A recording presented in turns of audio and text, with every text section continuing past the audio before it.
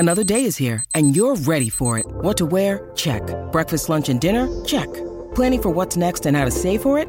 That's where Bank of America can help. For your financial to-dos, Bank of America has experts ready to help get you closer to your goals. Get started at one of our local financial centers or 24/7 in our mobile banking app. Find a location near you at bankofamerica.com/talktous. What would you like the power to do? Mobile banking requires downloading the app and is only available for select devices. Message and data rates may apply. Bank of America N.A., member FDIC. Here's the scenario. You've been injured in a serious accident. The doctor says your recovery could take months, maybe even years, yet your insurance company is denying your claim every step of the way. If something like this happens to you, call me, Brian Goldfinger of Goldfinger Personal Injury Law. We have offices in Toronto, London, Peterborough, and now Kitchener-Waterloo. Visit goldfingerlaw.com and get us working for you. Get Goldfinger today. You know what I want?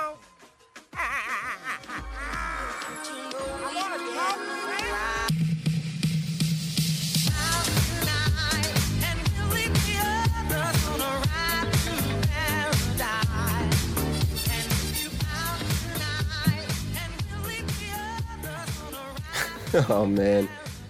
Okay, ladies and gentlemen, that game sucked. And when I tell you it sucked, I mean it sucked, dude. 120-90. The Raptors lose to the New Orleans Pelicans. They got shellacked, man. It's hard to frame this in terms other than 2-on-5, but Pascal and Fred, functionally, offensively, were the only players who came to play in the Raptors starting lineup. Scotty Barnes, I give a little bit of lenience to because he didn't hit his 3-point shots, and that isn't a promise. That's not a promised part of his game. And so you can't just set your watch to it, but the Pelicans played him like he couldn't hit 3-point shots. He didn't. And also, he had to try and shoot over Jonas Valanciunas in deep drop over and over again. That's tough. That is not an easy feat to accomplish. With that being said, though, he still played really poorly. It's just he's a rookie and he's being put in a very difficult spot. Gary Trent and OG Anunoby, I think both were just... Yeah, there's an intersection between two beliefs that rule, NBA fans. Like OG had a significantly smaller usage rate in this game. He was 1 for 5. Gary Trent Jr. was 2 for 15. Some people might appreciate that Gary Trent Jr. kept gunning, that he kept trying to make it happen. And some people might appreciate that in a night where OG wasn't feeling it, maybe, that he didn't push too hard and he tried to move the ball to other players. I think it's a mix because I appreciate that Gary Trent Jr. realized how hard the Pelicans were playing against Fred and Pascal. So on some of those 15 shots, some of those possessions, I find that Gary Trent Jr. was doing the right thing. He was trying to create offense and trying to create a situation where, Pascal and Fred might be able to kick back for one possession because they're getting doubled. And like sometimes seeing 3 bodies and not even in the paint, but just seeing 3 bodies, they were receiving so much attention. And Gary tried to alleviate that sometimes. But on other possessions, he just tried to play like hero ball. He got 2 shots that are not comfortable for him. He took a lot of bad shots tonight. And the 2 for 15, I think, is a decent representation of what he was able to do on the floor. It was very, very negative. And on the defensive side of the floor, it wasn't very good either. Like so much so that I heard it 4 times on the broadcast because it happened to happen during a highlight that they kept replaying. It was just from different angles, but the soundbite is the same. So he gets back cut on the baseline, and we get a yell from, I believe, one of Fred or Scotty, and it's Gary, what the F? And it was not a shy. It was just like, man, I'm so disappointed in what you've done defensively. And I thought he had a bad defensive game as well. Gary was just bad. And OG was just bad as well. I mean, OG probably, as a guy who in some games this season has taken on extra possessions, has, tried to help out both Fred and Pascal as they've been overloaded on. He just didn't have it tonight. And by I mean, like, he didn't have it on the juice, the energy, the effort, whatever, adjective you want to attach to it. OG was not willing to take on a whole lot of offensive responsibility in this game, in a game that he probably should have. And, you're not going to be your best every night, but when a team is just overloading as much as the Pelicans were on Pascal Siakam and Fred VanVleet, it behooves you to maybe juice it up, man. Get some juice going. And, this isn't a referendum on Gary or OG's games. They're going to be totally fine. This was just an odd game where they were both very bad. And, I'm sure they would say the same thing. I haven't heard the press conferences or anything like that, but I'm sure they would say the same thing. It's just inexcusable from, it's slightly more excusable from Scotty Barnes, but Scotty is a good player, and, he needs to play better than this, the same way that Gary Trent and OG do. But obviously you understand, being a rookie, expectations are a little lower, of course. But Pascal and Fred saw unique defensive matchups in this game. Jose Alvarado, a very small guard, cut from a similar cloth as Fred VanVleet, especially as far as how he plays defensively and his physical attributes. He played defense on both Pascal and Fred. Now, the fact that he could play defense on Pascal is a significant indictment on what the rest of the team was doing on those possessions, because Pascal could get downhill against Alvarado. That much is crystal clear. Alvarado is going to attack the dribble. He's going to force Siakam to make a move, because if Siakam has a live dribble, Alvarado's going to hunt it down. Alvarado doesn't care if Pascal turns the corner, because there's going to be 4 other defenders waiting for Pascal. He has to pass out. He has to do something. And, when he passes out this whole game, guys aren't making shots. When he takes it in, he's not getting calls. I mean, he literally got hooked in the eye by Herb Jones earlier on after Ingram already fouled him. He went to the ground and immediately ran to the locker room, and the replay showed he got hooked in the eye. He comes back in. His eye is super, super bloodshot, obviously because, he got the hand of the eye. That was a turnover for him on that possession. So he was under fire from the Pelicans and had no help from his teammates. And even this was just a weird body language game, because there's 2 possessions that come to mind. And to end the first half, I believe, Pascal Siakam came in and he didn't pass to Gary Trent Jr., who I think at this point in time was 0 for 7, 0 for 8 maybe. And anyway, he didn't pass to Gary Trent Jr. He ended up shooting a fadeaway, and Gary Trent started walking off the court before the shot even fell. And the shot went in and Gary celebrated, but he literally put his head down and started walking off the court. And it's like, has Pascal not earned the goodwill that he can take that shot if he wants? I mean, he's been shooting. Pascal has just been one of the league's best players for a month now. And so, Gary being 0 for 8, 0 for 9 at that point in time, and just being absolutely will not even watch to see if Pascal's shot goes in and walk off the court. You can't be doing that, dude. I don't really agree with that. And he was disappointed a couple times when Pascal didn't give him the ball, but one was when he was 0 for 8, one was when he was 0 for 11. Pascal's trying to create some sort of rim pressure. You got to hype up your guys a little bit more. You know what I mean? But anyway, I thought that was not super great. And yeah, in games like this, guys will get on each other for sure.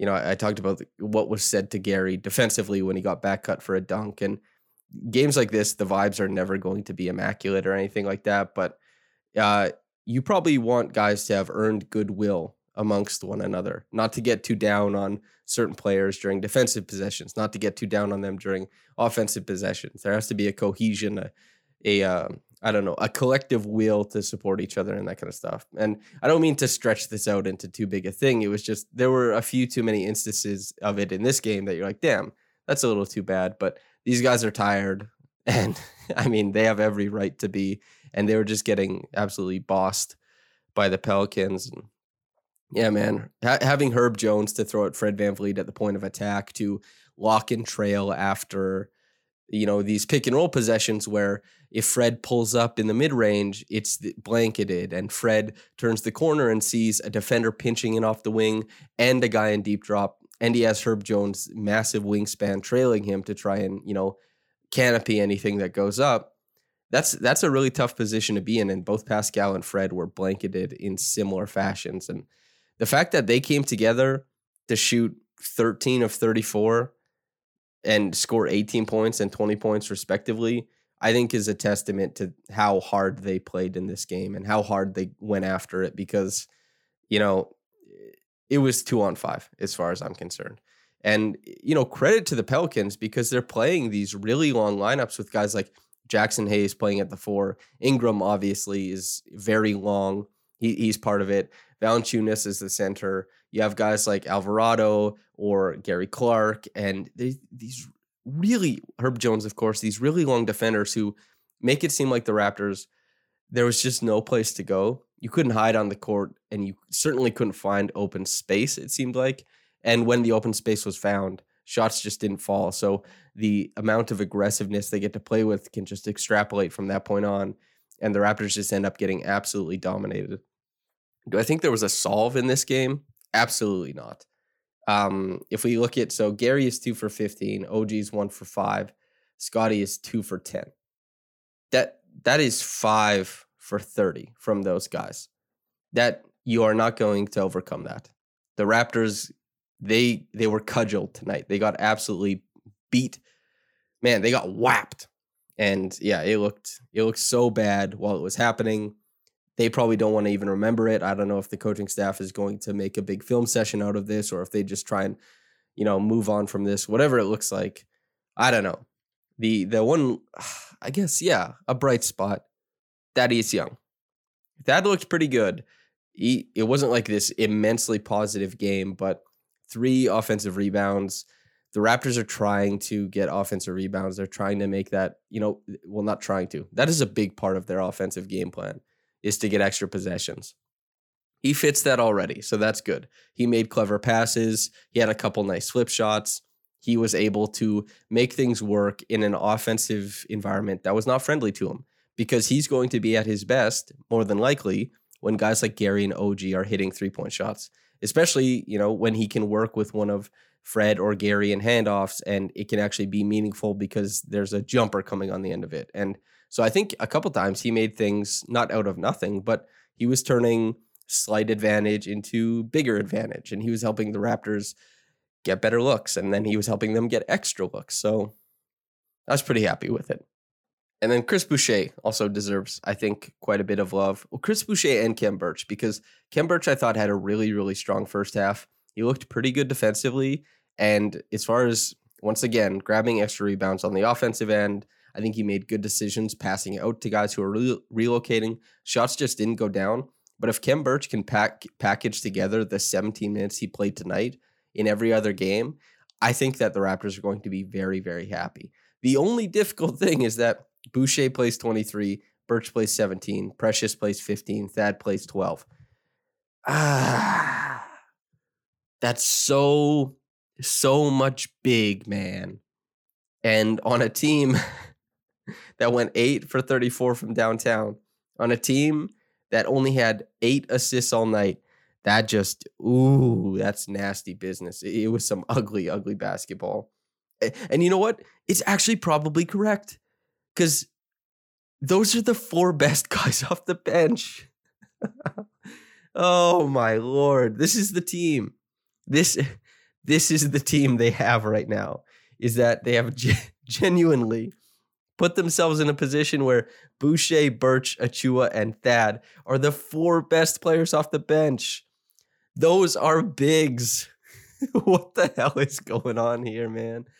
That's such a tough spot to put these players in. It's like, there's this platonic ideal of like, just go out there and play basketball. Some of you will ball handle a little bit extra. Some of you will, shoot a little more. You'll figure it out. And it's like, yeah, but this is the NBA. Skills have to be developed over a very long time to reach the point where they can actually be functional or serve utility at the NBA level. And these are bigs, dude.